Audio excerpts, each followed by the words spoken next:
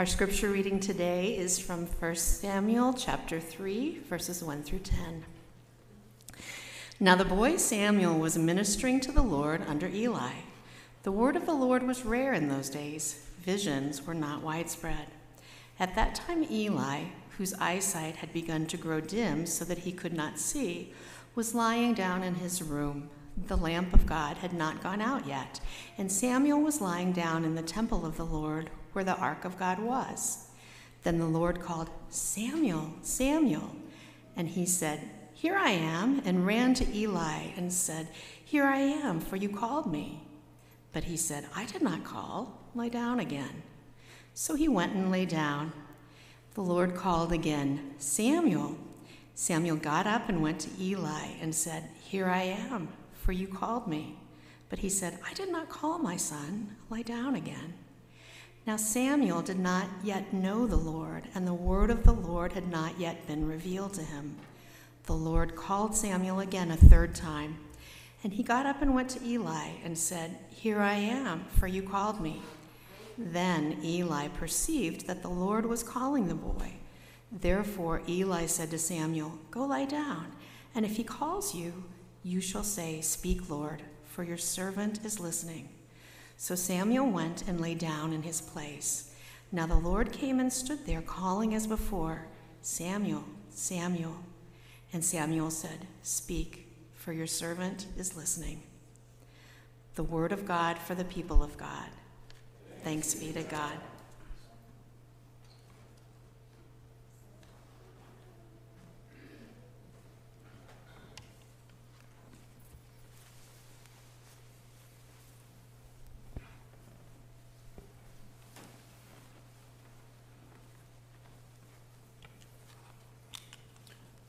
When was the last time you heard from God?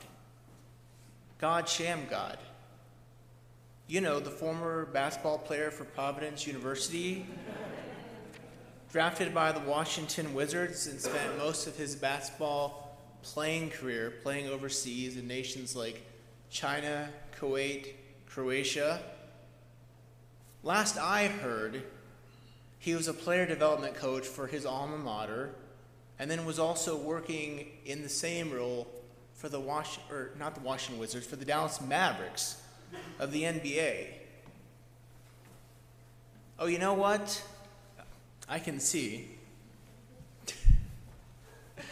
You were thinking about another God, right? God Almighty, the creator of the universe. That God. You know, I was wondering, should I put a picture of God Shamgod on the screen? There actually is a person named God Shamgod. I can see why you might be expecting me to talk about, the other God, right, this morning. But these days, it does seem more likely for us to hear a word from God Shamgod than from God, the creator of the universe. Still, there are stories of people who do. One author I read, Liz Coolidge Jenkins, describes praying in her dorm room one day, kneeling at her bed, with her eyes closed, and seeing across her eyelids 2 words, clearly from God. Another Hall of Fame boxer, Andre Ward, describes in his biography that he has never ceased to amaze me, he says, throughout his career and personal life, how God speaks to me and leads me. He says it's not an audible voice, but a feeling deep in my spirit, and I know that God is leading me in a certain direction. Finally, there's the famous John Wesley, which we all know. The story is told that he meditated one day in church next to some stained glass windows, trying to decide whether he was going to board a ship to come to colonial America. Ultimately, he felt like God was speaking to him to go. These stories seem amazing and fantastical to us, perhaps, because of how rare they are in our modern world. It's like someone winning the Powerball jackpot or being struck by lightning. We know that each is theoretically possible. We just don't expect either one to happen to us, nor do we expect to hear from God. The rise of secularism in America is no secret to anyone. Over the last few decades, religion has been largely delegated to the private sphere, and its influence over society at large has been greatly diminished. We need to only look at the overall decline in church attendance in America as one obvious example. But as the Canadian philosopher Charles Taylor has written, our so-called secular age is more than just a diminishment in church attendance and religious influence. Taylor posits that in our time we live in what he calls an immanent frame, meaning that because of the ascension of science and reason as ultimate values, humanity essentially lives in a closed world with humans acting as if only what we can see and touch and taste and prove actually exists.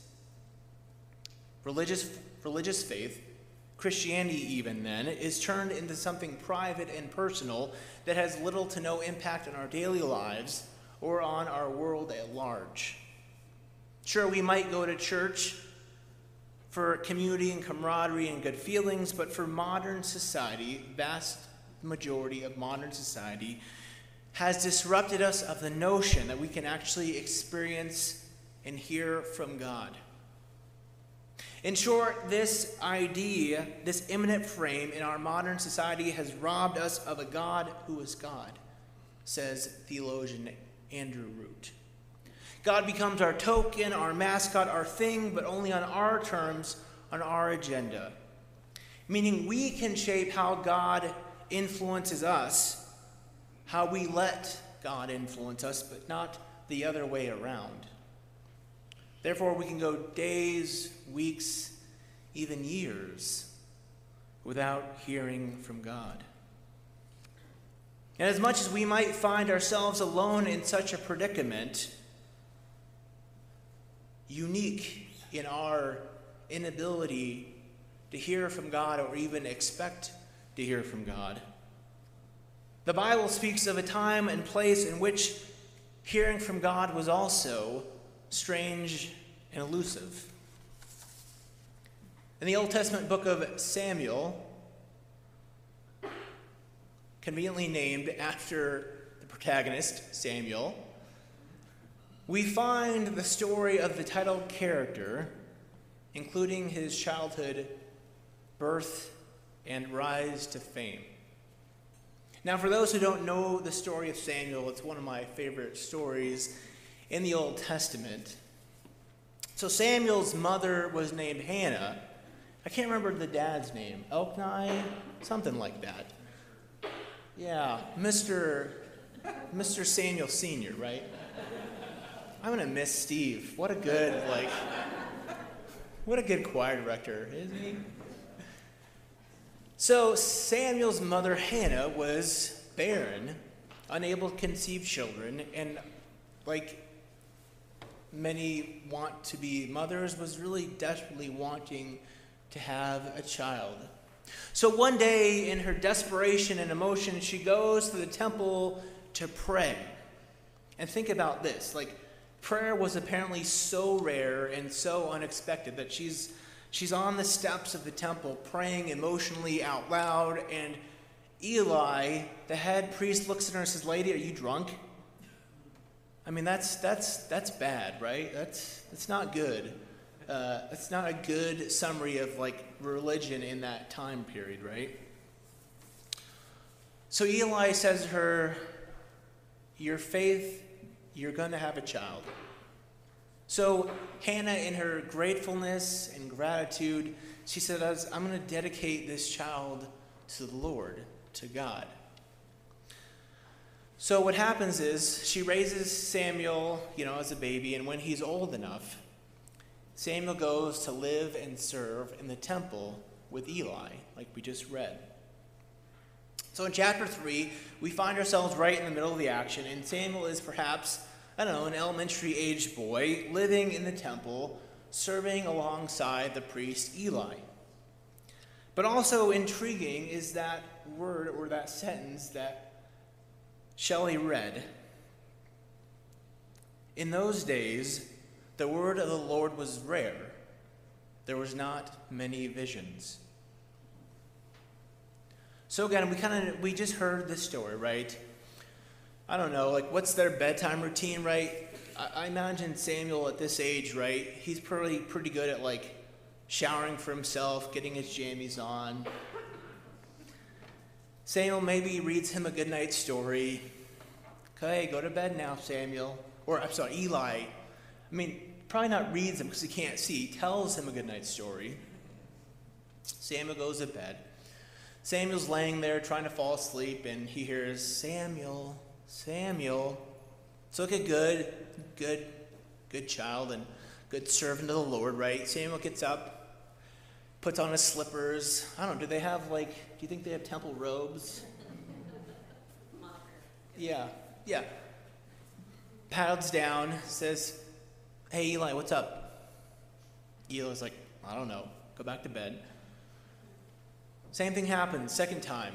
Samuel. Same thing. Samuel gets up, goes down. Eli, what's up? Nothing. Happens a third time. Samuel, the Lord calls. Samuel gets up, walks down to Eli and says, what's going on? I'm here. Finally, Eli gets clued in and realizes it's the Lord, God calling the boy. So Eli tells Samuel, go and lie down, and if he calls you, say, speak, Lord, for your servant is listening. So Samuel went down and lay down in his place. And the Lord came calling as the other times, Samuel, Samuel. Then Samuel said, speak, for your servant is listening. Remember these words from Samuel. Here I am. Speak, your servant is listening.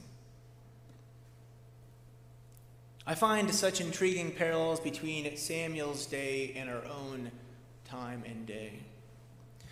In Samuel's day and our own, the word of the Lord is rare. There are not many visions. In Samuel's day and our own, God may be speaking to us, but we would not recognize it. In Samuel's day and our own, we do not know how to discern God's voice from another. Yet how do we hear from this God we cannot understand, nor recognize this voice that which we cannot discern? To quote again from theologian Andrew Root, worship and prayer are not magic. They do not summon God. Instead, he says, to find God begins with the confession that we have no way of knowing this God, and only in confessing this, and only in confessing that we have no way of knowing this God, are we assured that we seek God and not just our own echo. Because as the great theologian Karl Barth has written, one cannot speak of God by speaking of humanity in a loud voice. Yet in our modern society, we are too busy and too loud to hear from God. We are too busy with our own engagements and activities to have time to even slow down to make space for hearing from God. Too loud talking about ourselves and our efforts, no matter how good these efforts may be. And all our busyness, all our talking dulls our ears to the still, small voice of God seeking to speak to us. Basically, we've constructed such a world that even if God screamed at us through a bullhorn, we would be unable to hear amidst the clutter and chaos of our own daily lives. So how do we hear from God? How can we hear what God might be trying to say to us? A few weeks ago, I was doing a training on communication and listening. Now, to be clear, this was not a religiously themed training. It was appropriate for me in my role as a social worker training me how to better improve my listening and communication skills with my clients. Even still, I found the material appropriate for our context. The training listed 3 barriers to listening: information overload, preoccupations, physical barriers. Information overload is simply, we can understand this, being bombarded by so many messages that we cannot interpret or attend to them all. Preoccupations is personal concerns that can prevent us from paying attention, and physical barriers can simply be being distracted by a crowded or noisy room, making it difficult to listen. On how to listen, communication scholar Julia Wood notes that the first step in attentive listening is intent. Intent to listen, making the decision to be fully present in the moment.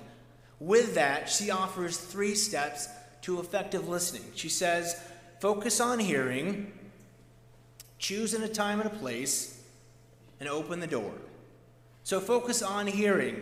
There are so many voices and noises, she says, that we need to discern and focus on which voice we're trying to hear. Choosing a time and a place. That's pretty simple right there. And finally, opening the door, inviting the other person to talk. I think we can all understand how these distractions that interrupt our daily communications can also affect our ability to hear from God. And I think we can all understand how these tips on listening can also be helpful when seeking to hear from God. First, we need to simply acknowledge that God is here and has something to say to us. God, here I am. Our lives might be so busy and chaotic that, unlike Samuel, we cannot even hear a voice speaking to us amidst the din of schedules and social media and social expectations. Rather than us hearing a voice speaking to us and responding like Samuel, we might need to instead say, God, here I am, opening the door. God, I am listening. God, I want to hear what you might have to say to me. And this is why church matters so much. It's the time and the place. The time and the place we can make space to try to hear from God. Because we live in this aforementioned secular age, this boxed-in, immanent frame, where most everyone around us acts as if there is no God, nor would God have anything to say to us, we need to be intentional about seeking out time and places and spaces where we know that other people have heard from God. Church. I can tell you, how long has this church been here? 120 years? Thereabouts? This is a place where people have heard from God. Again, I think back to John Wesley. When seeking to discern God's will, he came to church to pray. Think back to the authors I previously mentioned, Liz Coolidge Jenkins and Andre Ward. Both intentionally spent time in prayer and devotion seeking to hear from God. Prayer and time of devotion are not ultimately about boosting our spiritual lives or well-being, although those are added benefits. We seek God. We come to church and pray because we seek to have a fresh encounter with God, the creator of the universe. And in Samuel's time and in our very own time, when the word of the Lord is so rare, we must be intentional about seeking God's voice, lest we go weeks, months, even years without hearing a word of the Lord for ourselves. And our faith becomes simply reduced to a slogan or hobby. And sure, expecting to hear from God might be a little weird, right? But in the end, thinking as if we're alone in the universe with only what we can taste and touch and see and prove might seem safe and simple, but I think in the end it's actually covering up a horrifying reality. So a few months ago, I began listening to a Christian podcast on horror. Now, I did this really because I wanted to try to understand, and let's be honest, try to prove wrong, why Reverend Sandy would be so interested in horror. Sadly, I did not get the ammunition I needed to prove her wrong. And in one of the episodes, the podcast host discussed the movie Alien, which I've certainly not seen. So I'm only going on the podcast's word of mouth. But the podcast host talked about in the movie, the underlying theme of horror in that movie is that essentially the fear of every human being is that we are alone and on our own in the universe. And when the awful, terrible monsters of life come seeking to destroy and devour us, our cries for help simply melt away into a cold, lifeless, loveless, empty abyss of our universe. The horror that we are indeed alone and unloved. Conversely, there is also another, although less likely to be made into a horror movie scenario. That there is indeed an all-present and all-loving divine being in the universe who seeks to be in loving relationship with us all and seeks to communicate with us. In which scenario would you rather exist? Living as if the universe is cold and lifeless and uncaring, or living as if the God of the universe is deeply in love with us and has a message for us? That's faith. Yet in our modern society, it can be so hard to live this way, and it can be so hard to listen. We have to try extra hard and listen in unexpected ways. A few weeks back, I was at McDonald's with Jackson. I knew I had to put in like a McDonald's story for y'all in my last sermon. I dropped Karina and Lexi off at an event and was killing time before taking Jackson to this playground. So we went to McDonald's to grab a bite to eat. We sat down with our order, and this old gentleman, I think he said he was 90 years old, came over and said, "Oh, it's so wonderful to see a father out with his son." Now, for those who don't know, my full-time job now is working with aging adults, senior citizens, Monday through Friday, 9 to 5. So don't tell this to my boss, but I could see where this guy was going, right? Trying to stir up conversation. And again, being that I'm an introvert and don't necessarily go out of my way to have conversations, especially with strangers who I don't know, who kind of remind me of my work, I wasn't necessarily thrilled about having this conversation with him that I could see was coming. But I felt this small, still voice inside me. And the gentleman got his food and he came over and he said, "Hey, can I sit next to you?" And he sat at the table right next to us. And I think it was around December, so I spoke to him. I said about, "Do you remember Pearl Harbor? And how old were you for that? And what do you remember?" And I can't remember the exact moment or what was in the conversation, but at one point he shared with me he said how important family is. And you could see him holding back tears as he paused and held his emotions.